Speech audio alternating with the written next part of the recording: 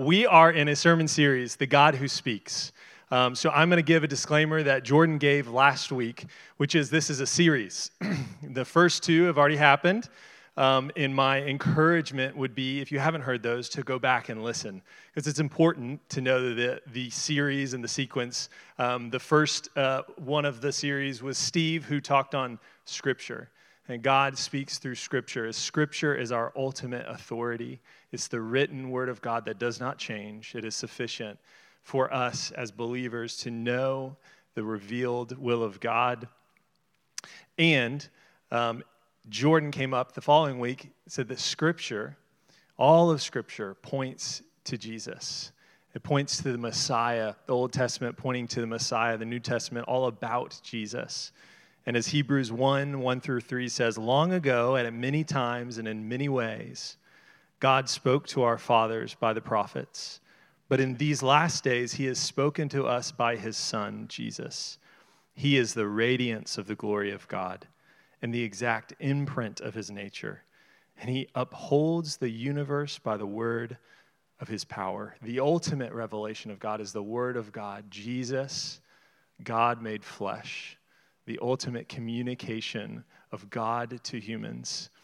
And so this week, we're going to look at Jesus comes, the ultimate revelation of God, God speaking through this person of Jesus, and Jesus points to the Holy Spirit. And Jesus points to the Holy Spirit who speaks. Jesus says in John 16:7, nevertheless, I tell you the truth, and this is an incredible statement, it is to your advantage that I go away. The ultimate revelation of God. Jesus telling his disciples, it's to your advantage that I go away. For if I don't go away, the helper will not come to you. But if I go, I will send him to you. And he says, when the Spirit of truth comes, he will guide you into all truth. He will not speak on his own authority, but whatever he hears, he will speak. And so that's going to be my focus this morning. The Spirit is the personal, empowering presence of God for all those who've trusted in Jesus, who've received salvation and stepped into life with God. The Holy Spirit is our life with God here and now. But my focus is that the Holy Spirit wants to and does uniquely and specifically communicate directly to the believer, the follower of Jesus. John 10:27, Jesus says, my sheep hear my voice, and I know them, and they follow me. The Spirit is more than communication. But my focus is that God wants to speak to us uniquely and specifically as his children in their real lives as we go. I want to share this quote with you by Dallas Willard in the book, Hearing God. If our gospel does not free the individual up for a unique life of spiritual adventure in living with God daily, we simply have not entered fully into the good news that Jesus brought. After our teaching text today in Acts 2, Peter goes on and tells the people that are responding with their hearts, what do we do about this gospel? He says, repent and be baptized, every one of you, in the name of Jesus for the forgiveness of your sins, and you will receive the gift of the Holy Spirit. The gift of the gospel is forgiveness of our sins. It is reconciliation to God. It is escaping the penalty of death, because what Garrett talked about, Jesus paid that price for us. So we will not taste death, but we will be with God forever. But the good news of the gospel is that he has made it and arranged it so that we are with him now and forever. Now and forever by the Holy Spirit of God. And so I want to talk about how God enters into our specific lives and our specific situations, and by his Spirit speaks directly to his friends and his children. And I wish I had more time to build this out, but I want to approach this or broach this right now, that the Spirit speaking to the individual Christian does not undermine Scripture. In fact, we look at Scripture and the testimony of Scripture to see God interacting specifically, uniquely, and individually from Genesis to Revelation with his people. So we look to Scripture not our own experiences, to see the arrangement God has set up for his people. A quote that directly addresses this issue of the Spirit speaking to the individual Christian, undermining Scripture, is from Henry Blackaby. He wrote extensively on this, and this is, I think, sums it up perfectly. When God speaks, he does not give new revelation about himself that contradicts what he has already revealed in Scripture. Rather, God speaks to give application of his word to the specific circumstances in your life. When God speaks to you, he is not writing a new book of Scripture. Rather, he is applying to your life what he has already said in his word. To me, that's helpful. And what we want to say as a church, so we've practiced this since the church began over 12 years ago, is that the individual believer hearing from the Spirit submits to Scripture. If what the believer is hearing, it is submitted under the authority of Scripture. And if it contradicts Scripture, we throw it out. But it's more than that. It's submitted to the character of Jesus. And as Jordan talked about last week, that people and humans have used Scripture to justify their evil purposes all throughout history. But when we look to the character of Jesus, and specifically that God most perfectly revealed himself as Jesus hanging on a cross, dying for his enemies, we submit any word unto that to see if it comes into agreement with the character of Jesus. And then one step further, which Jordan is going to touch on next week, this is all done within Christian community. This is not in isolation. This is not lone rangers off on their own hearing from God. All of this is submitted in community. And Ephesians says, submit to one another out of reverence for Christ. So we're submitted to one another. And so any of this communication from the Spirit is submitted to each other. And even the leadership of the church, we operate as 5 elders, have different roles, but no one elder has authority over the other 4. And so even as an elder hearing from the Lord, that's submitted into community of leadership. And if you need more help on this, I'm going to reference a book later and a story, but Surprised by the Voice of God by Jack Deere is a wonderful book. If you need more help on this, he was a New Testament theologian, seminary professor, Dallas Theological Seminary, and he has great information on this and has his own story of God surprised him with his voice. So look that up if you need more help on this. And the last disclaimer is I'm going to share more personal stories than usual this morning. I don't usually want to share the amount that I am going to share this morning, but the reason I want to do that is I believe what has tended to happen, even against our best intentions, is that we begin as conservative Christians who believe the Bible is our authority. We believe everything in the Bible that we read actually happened. It wasn't just an analogy or a metaphor. We can still read Scripture and see these experiences and read them as myths and not as actual experiences that you and I could enter into in our actual lives. And so because we have a tendency to read the experiences of others in Scripture as myth, I want to share some of my own stories.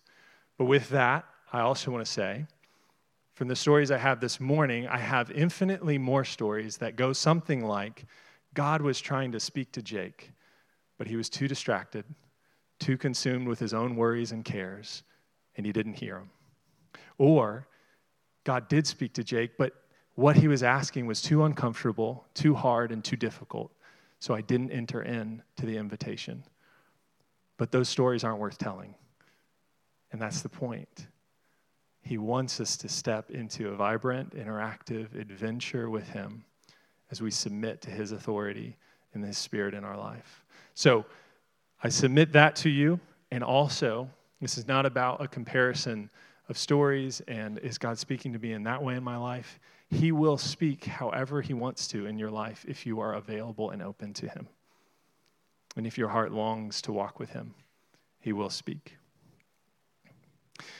I'm going to touch this morning on the effect of the voice of the Spirit directly in the believer's life, the foundation of his voice, and also how do we learn to hear his voice this morning. And so with that, I'm going to pray. And if you're asking yourself, was that just a really long intro? Possibly. Father, thank you for this morning. Thank you already for the wonderful worship. Holy Spirit, thank you for your presence already in this room.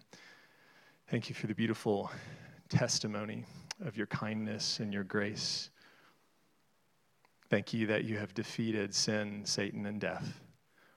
And thank you that by your blood and by your death and resurrection, we are saved in life with you. I ask, Holy Spirit, that you would speak to us this morning. You long for us. You want us to step further and deeper into relationship with you. I just ask we would be able to receive that from your heart this morning. Holy Spirit, may you speak. In Jesus' name, amen. I was 17 years old and on a very important journey in my life. And in this moment, in this story, I was at the YMCA, and that journey was to be able to dunk a basketball. And it was a long and arduous journey due to my disability of being not that athletic. But I was trying really hard. And so I spent a lot of time at the YMCA down the road from my house, just trying to grab rim. And if you jump enough, you get a little bit higher, and a little bit higher. So I was approaching that. I was getting there. But the other thing that was happening in my life is I needed some alone time because I was 17, and I felt the weight of the decisions of my life. I felt like where I went to college, if I went to college, what I was supposed to do with the rest of my life hung in the balance. And so I couldn't tell you why, because I didn't grow up in a family that taught about this. I grew up in a family that pointed me to Jesus and pointed me to the scriptures, and I'm incredibly thankful for that because I fell in love with Jesus. And as a mess, as a 17-year-old as I was, I loved Jesus. And I wanted to do what he wanted for my life. And so as I was trying to dunk a basketball, I was also talking with God. And I, for whatever reason, believed I could hear specifically and directly from him for my specific life. I guess I might have believed that because I had my Bible and I had read scripture. And I knew that he could speak, but I didn't know how or what it would feel like. And I just want to take a moment here into this point to say he can speak in so many different ways. The Holy Spirit speaks through scripture as he opens up the word. He speaks through circumstances. He can speak directly into our spirit and to our thoughts, and I'm going to share a lot about that, through dreams and visions. But the important thing, again, is that we want to and that we're open. And in that moment, at that YMCA, I saw that from Abraham to Moses, who was said of him, God spoke to him face to face like a friend. And that God brought the prophets and priests and kings, and God spoke through dreams and visions and directly to prophets to lead the Israelite people where they should go, specifically giving them directions on things. And I didn't have it as built out as I do now, but in Deuteronomy 18:15, Moses is saying that the Lord God will raise up for you a prophet from me among you, from your brothers. It is to him you will listen, pointing to Jesus. And then Jesus points to the Holy Spirit who would be given. And that leads us to our teaching text, which is Acts 2:16 through 18. I'm going to read that. After the Holy Spirit fell, the gift of tongues was given out to this group of people that were praying in the upper room. And everyone comes out to see what is going on here.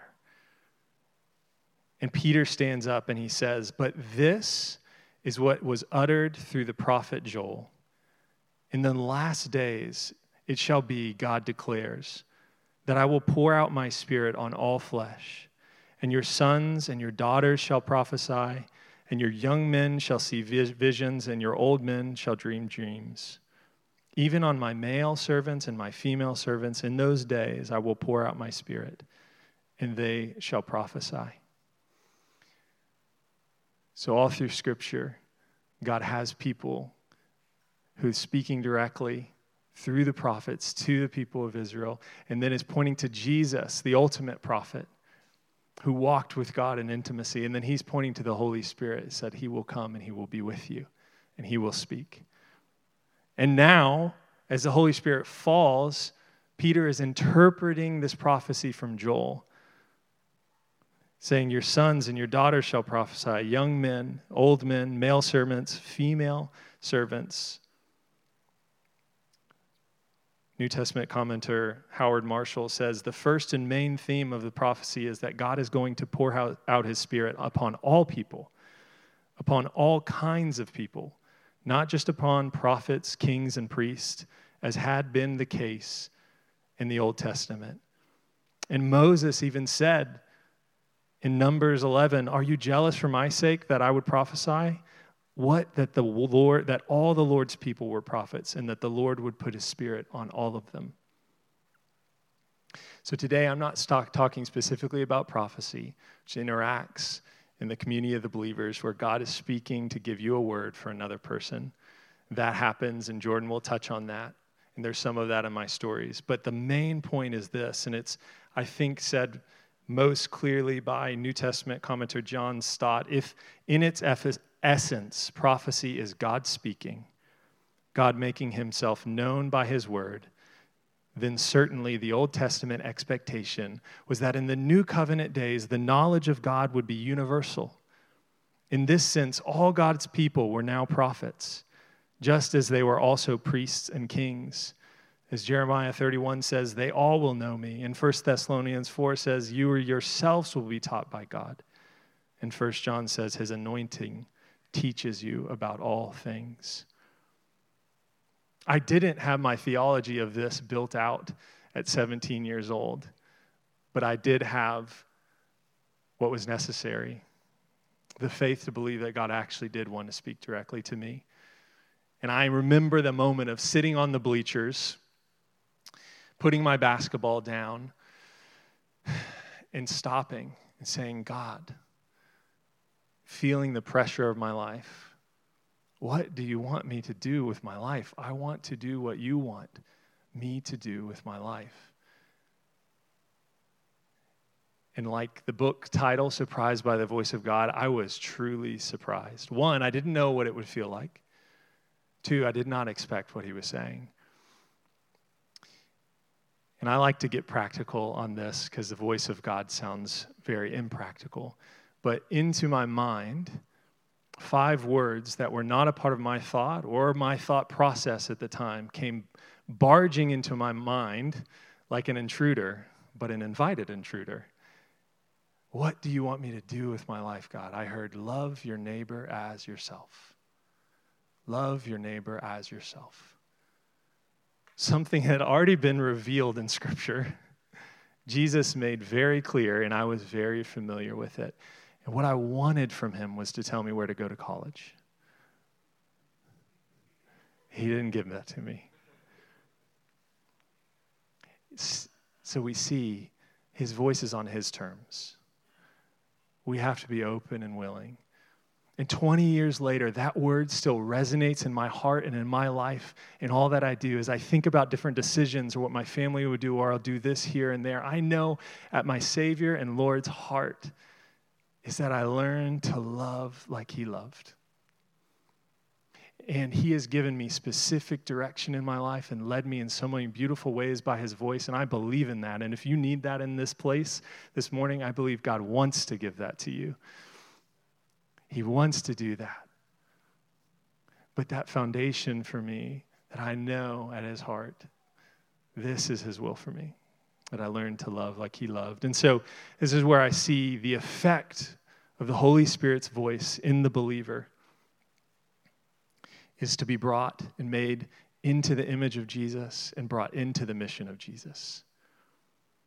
We see it all throughout the New Testament as we start with Acts and we move into the New Testament letters. We see God's voice forming people into the image of Jesus by uniquely revealing to them his love and his glory.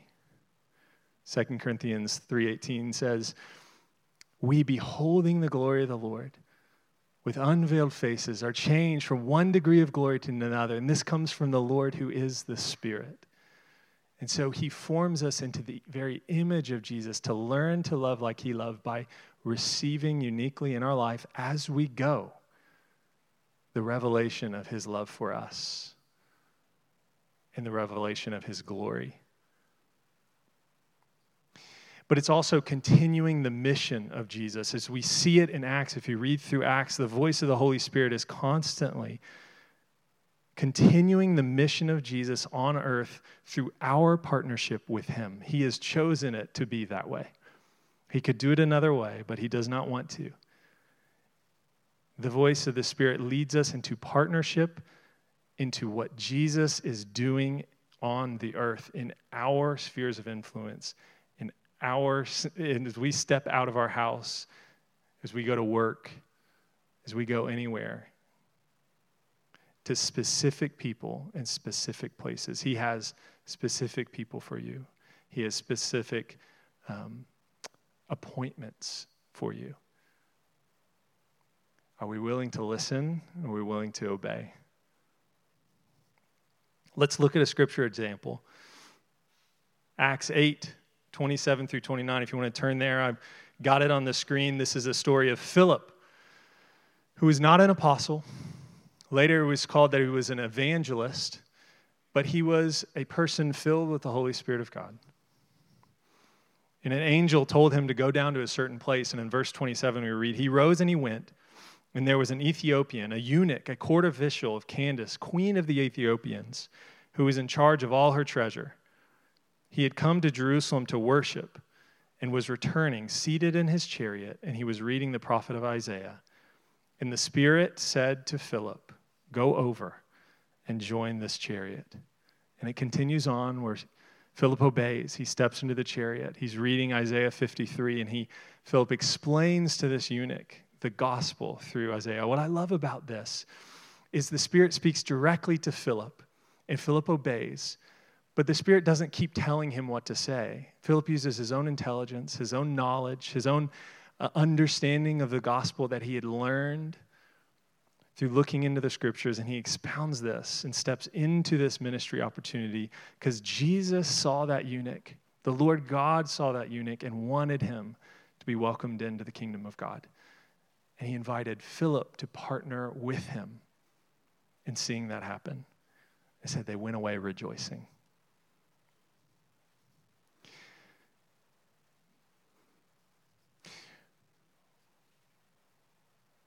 When we read the Bible as a myth or not related to a circumstance or experience that I could have, what we subconsciously say is, oh, that was for a different time and a different place. And I have to agree with you. It was for a different time and a different place, but it's not a different God. You're at a different time and a different place in relationship with the same God who interact and moved in these ways in Scripture that we read. And his desire for you is not to just read about them, but to step into them. The application of this story as we read in Acts 8 is not that whenever you see a eunuch on a chariot reading a scroll to go and join the chariot. I don't know if any of you guys have been able to obey that scripture yet. No hands raised. The application is not that we do that.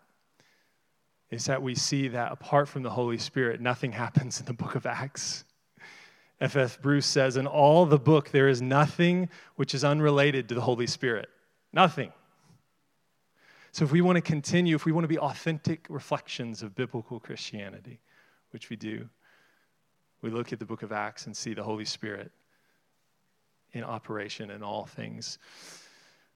After that moment, I was 17 years old, fast forward in my life, I did not continue to seek the voice of God. I don't know why, through a mess of worries and cares and desires for my own things as a teenager, I still loved Jesus and followed him, but I did not continue to pursue hearing that voice of God. And then we came to Houston, Texas, my wife and Kara and our family, and we stepped into a little place called Hope Church. I don't know if you've heard of it. And I stepped in and heard a man named Peter Swan preaching. And I remember vividly how many times we'd be in the book of Acts, and he says, the Holy Spirit spoke so clearly, it was in quotes.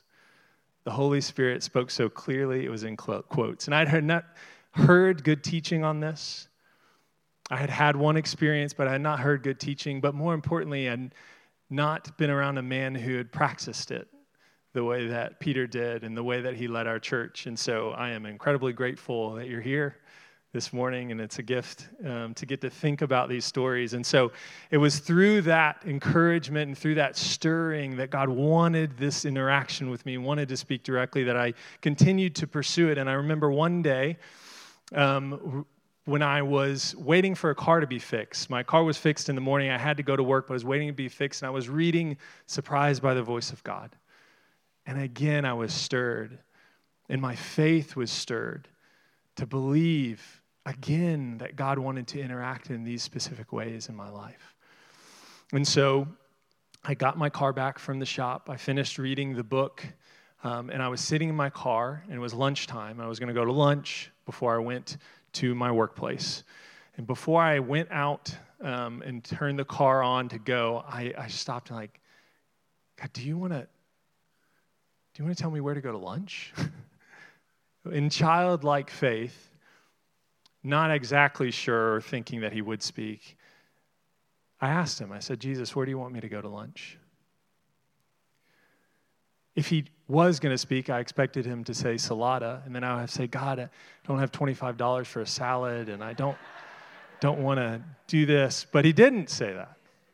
To my surprise, again, immediately as I asked the question, into my thoughts, and let me tell you, this was not a part of my thoughts, came Burger King. Came the two words Burger King. And I was like, what? What good can come out of Burger King? And so, but right after that, I got more words continuing. There will be one man eating there, and he's in a crisis moment in his life, and I want you to go and tell him to draw near to me and don't stay far away. I see you. So I map on my maps, on my way to work, what's the closest Burger King? And I pull up to that Burger King. I step at noon o'clock, lunchtime. There is one person in this Burger King, and he is sitting in the back left corner. I get my food, and I sit down, and like a man planning to rob him as he left, I creepily stared at him from time to time as I ate my food. And he got up, went to get an ice cream cone before he left, walked out the door, and I get up like a man planning to rob him and follow him out of the Burger King. And I step out, and I was nervous, and I was fighting God the whole time. I said, do you believe in God? And he said, yes. And I told him, God told me to come to this Burger King, that you would be in a crisis moment, and he wants you to draw near, and he sees you, and he loves you, and he don't want you to stay far away. And immediately tears come into his eyes. And he immediately begins to tell me his story. The most painful thing about his story, I don't know this man. And I'm talking immediately. He tells me about the abuse that he went through as a child. Immediately he dives into his story. And then he tells me 2 days prior, he was in a low moment and had too many beers and was in his house alone. And in that moment of honesty supplied by beer, he cried out to God and said, God, if you're real, I need you to show me.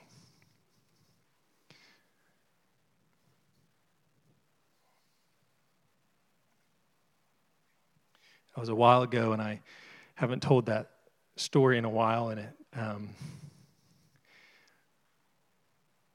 what's the foundation of this?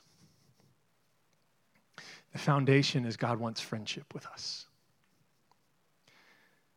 When I encountered that moment with that man, I encountered the heart of Jesus, and I grew closer to him. I saw him more clearly.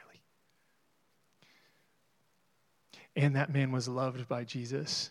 And that is what he is about, to seek and save the lost, to bind up the brokenhearted, to break the chains of oppression that the enemy has laid on the world.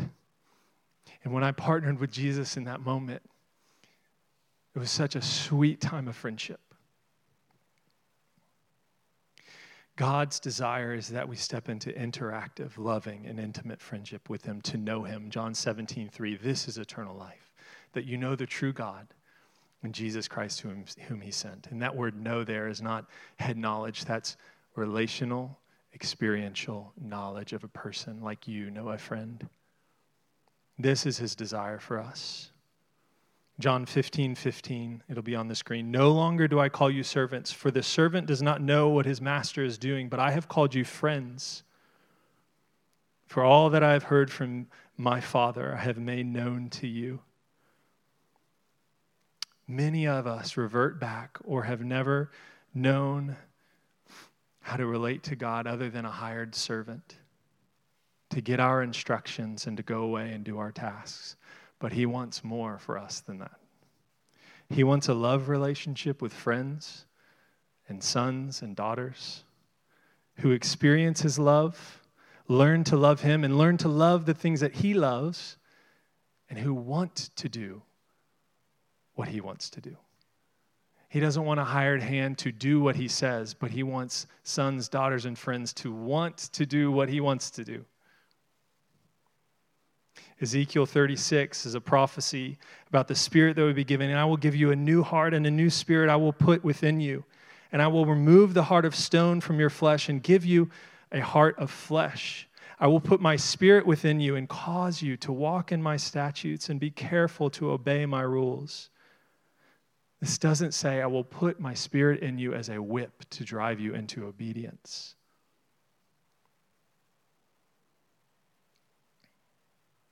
It says he gives us a new heart that longs to walk in his ways.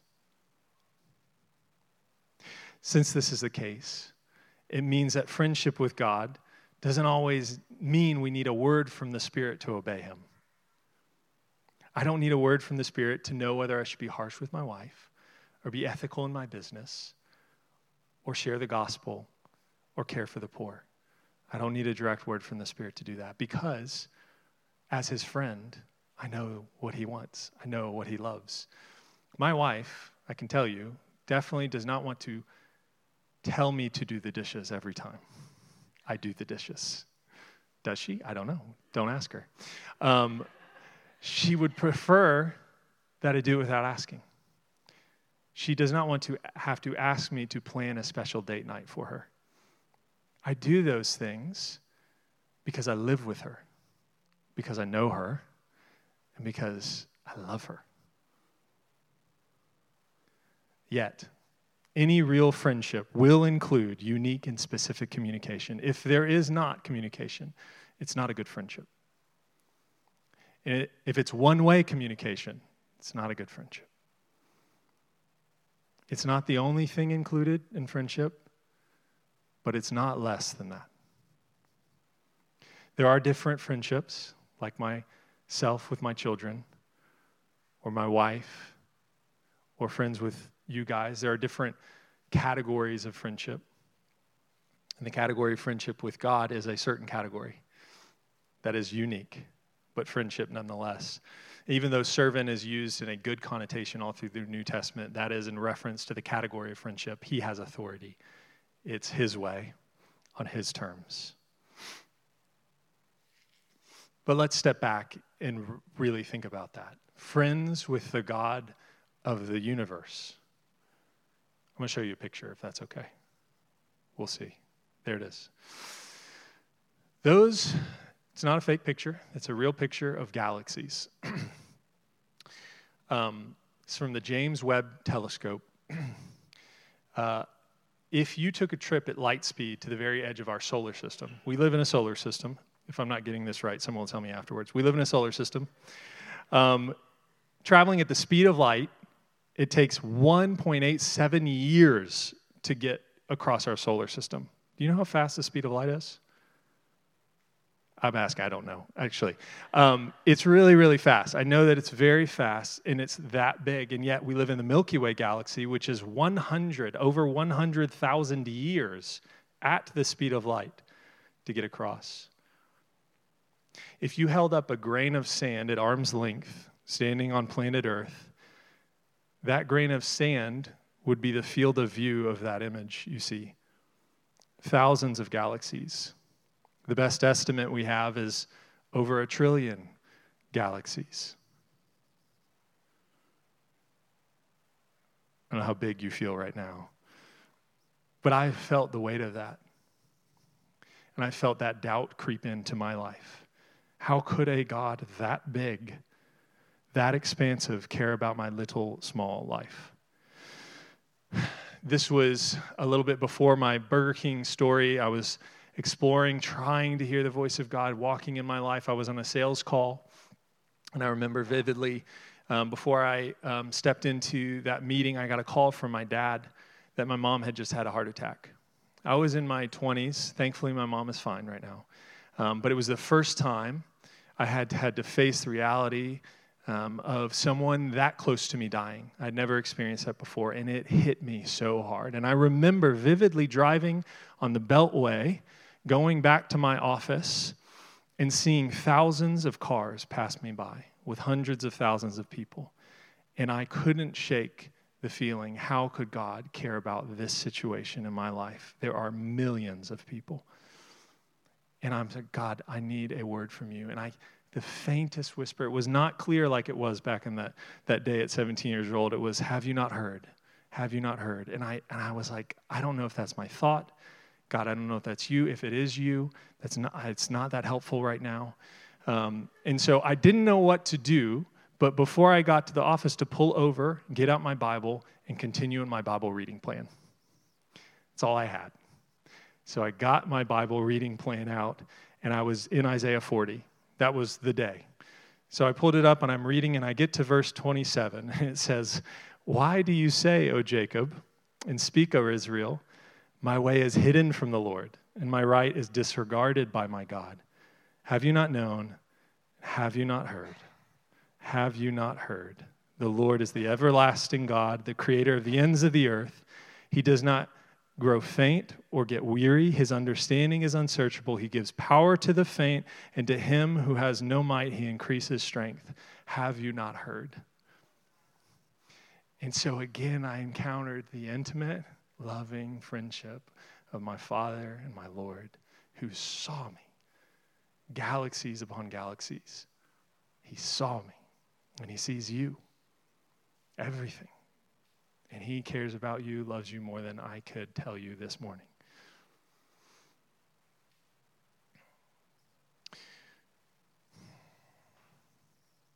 So, what's more important is the testimony of Scripture, is that the God of the universe cares about little old us. Throughout the testimony of Scriptures, and actually the testimony of Scripture is that for God, the smaller the better. The people he used the most were the most looked over. David, a man after God's own heart, the son of David, was to be the Messiah. And the prophet Samuel was to go to David's dad and say, "Bring me all your sons. We're going to anoint one king." And so he brings them his sons, except for David. And the prophet goes through each one, and he's like, "Jesse, do you have any more sons?" He's like, I've got one more. You want to talk to him?" And so they bring David, who is tending sheep, a shepherd in the field, and they bring in, and God anoints him as king. If you feel this morning that you are the least qualified to be a friend with God, let me be clear, you are most likely at the top of his list. Jesus himself made this abundantly clear. Blessed are the poor, for theirs is the kingdom of God. He went and found the least. He said, I want you. I want you. The other thing that we see as we look at these galaxies is that this God, this Lord, this Jesus, as it says in Hebrews, Jesus upholds the universe by the word of his power. This is not someone we invite into our life to be our assistant. We don't invite him as an add-on to our life. He is Lord of the universe. Yet, he wants us to be close. To invite Jesus into our life to be an optional add-on when we need him or our assistant will only lead to increasing frustration on the journey of wanting to hear his voice. If we are not surrendered to what he wants for our lives or to what is already revealed in the Scripture, our pursuit of his voice will probably discourage us.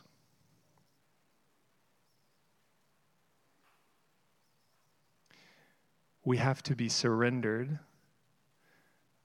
to the reality that he is good and he has good plans for us, and his life and his journey and his path is the one that we were meant for. But we have to submit to him. And when we pursue this friendship and this relationship without that submission, we usually encounter great frustration until we give up.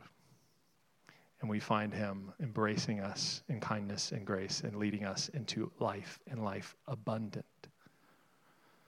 So we have to settle two things. He truly loves us and wants to speak to us. A.W. Tozer said, the most important thing about us is what comes into our mind when we think about God.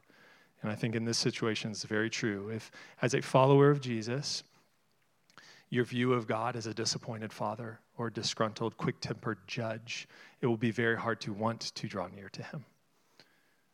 But in this journey, we ask him for help. Help us to see you as you really are. So we draw near to him and find him to be truly better than we can imagine. The other thing is we must be surrendered to his plans and lay ours at his feet. Believe that he loves us and not invite Jesus into our life and into our plans, but to step into his plans and his life.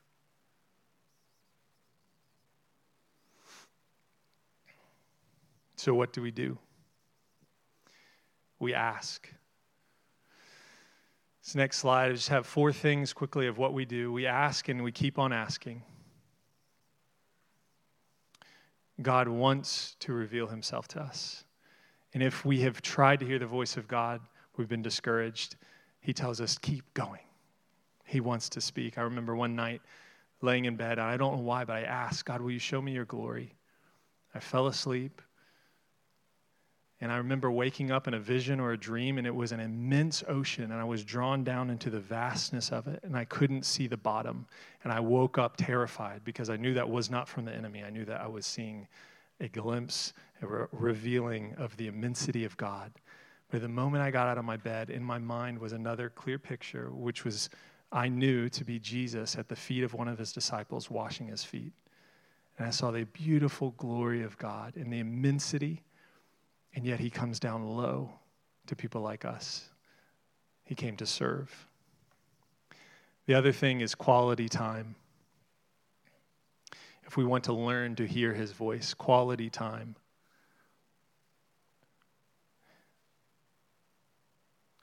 For those who don't know, I'm bivocational, so outside of this time and some other time set aside, most of my work hours goes to a business here in Houston, and I had to go on a business trip to North Carolina to meet one of my customers. And I was going to meet them for lunch, and the unique thing about this is I had been talking to them on the phone for literally years, and I never saw their face. I didn't know what they looked like. So I got to the lunch place, and it was 2 ladies. I was like, how am I going to do this? I don't know what they look like. I'll probably text them. And as I was walking into the restaurant, these 2 ladies were walking in. Their backs were turned to me, and I heard their voices. And I immediately knew it was them. I'd never seen their face, but I knew their voice so well because I had spent so many hours talking to them on the phone.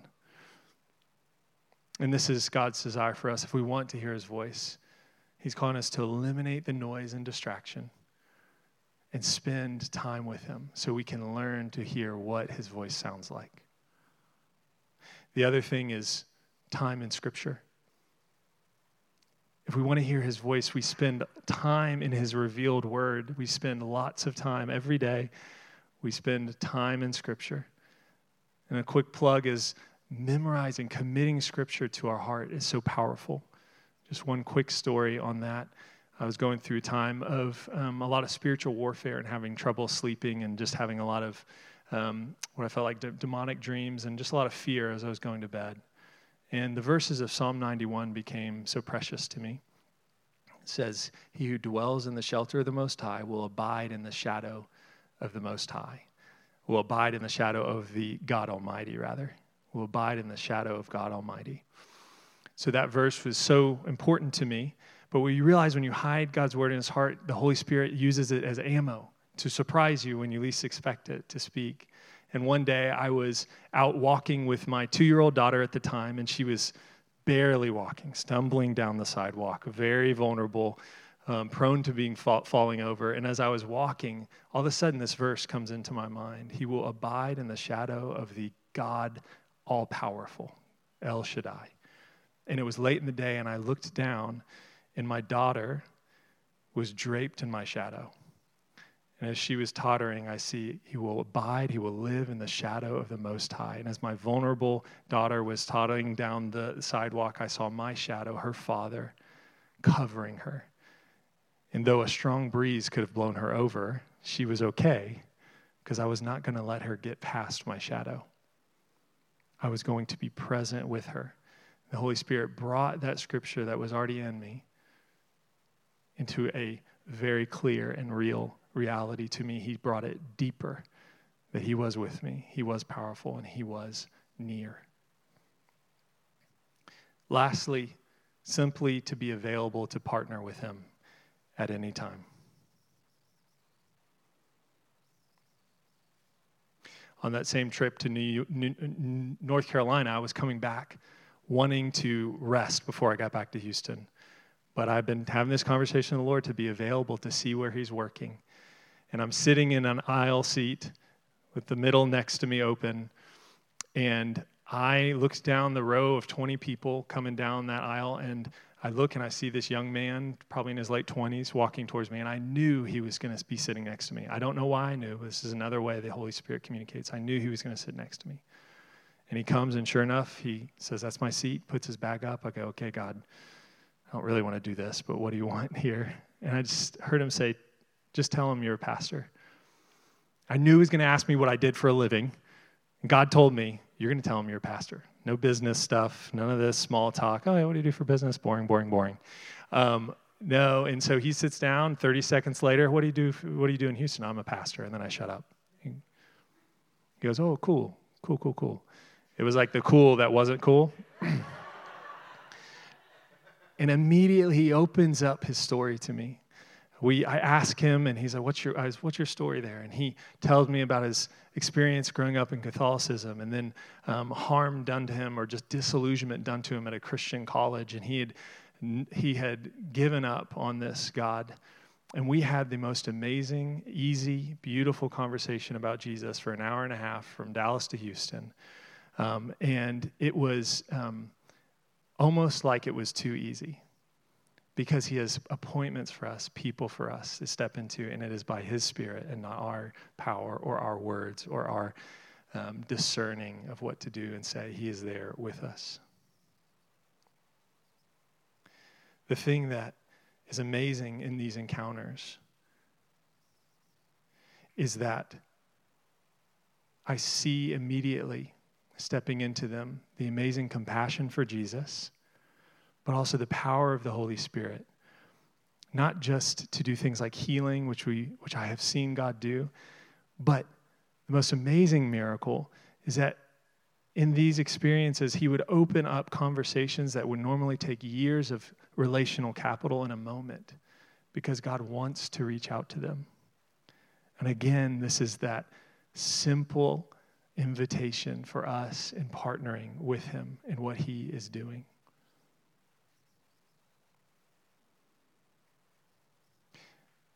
Tell you one more quickly, and it's controversial, maybe controversial. You promise not to judge me if I tell you. Nobody said yes. All right, cool. Driving back from volunteering, getting gas near downtown Houston, guy walks up to me, homeless guy, assuming he wants to ask me for money. He says, "Hey man, you just buy us some beer?" Him and his friends. And I was kind of just a little bit surprised. I never had that forward of an ask. "You just buy us some beer." So I was kind of laughing. I just let me pump my gas. And I was not going to do it. But then I got this weird sensation. It's, Holy Spirit, what are we doing here? To my best of my discernment, he wanted me to go get some beer and sit down with those guys. And I wrestled, and I said, I don't want to, this can't be right. Went and got some Bud Light, most harmless beer I could think of. There were 4 guys, I remember them. The guy asked me for beer, one guy whose mind was completely gone, a Hispanic guy and a white guy. And I sit down with them. They offer me a beer. I said I declined. It was Bud Light. So I declined, and I sat down with them on the curb. And to make the long story short, again, the miracle. God opened up a conversation. And as I shared and as I talked about Jesus, there were a couple that wouldn't listen, but there were 2 that were locked in on what I was saying. And in fact, one of I remember vividly the Hispanic guy locking eyes with me, and someone interrupted me in the middle of talking about Jesus. He said, "No, stop. He's talking from his heart." He heard what I was saying. He heard the love and compassion of Jesus. The other guy's teeth were all gone. He started telling me about how he got addicted to meth, how he was still on meth. He was completely honest with me. He shared with me in tears the pain he was going through. And I got to sit and pray for him and lay my hands on him and pray and ask for healing for this man. And in that moment, I encountered again the amazing, beautiful compassion of Jesus for the hurting, the broken, and the lost. Because I had stepped into what he cares about most by his invitation. And when we think about that story, it's important. We know it's not prescriptive. We know the answer is don't go get some beer and go find a group of homeless guys and sit down and share the gospel. That would be unwise and almost definitely hurtful.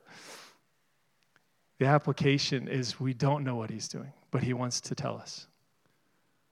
He wants to show us, and he wants to invite us in. And it is a beautiful journey. And I lay before you the disclaimer at the front. I wish I had listened, and I wish still in this moment, in this day, I would listen more. And sharing it with you and encourage myself to continue it on more. We'd love the band to come up as we close.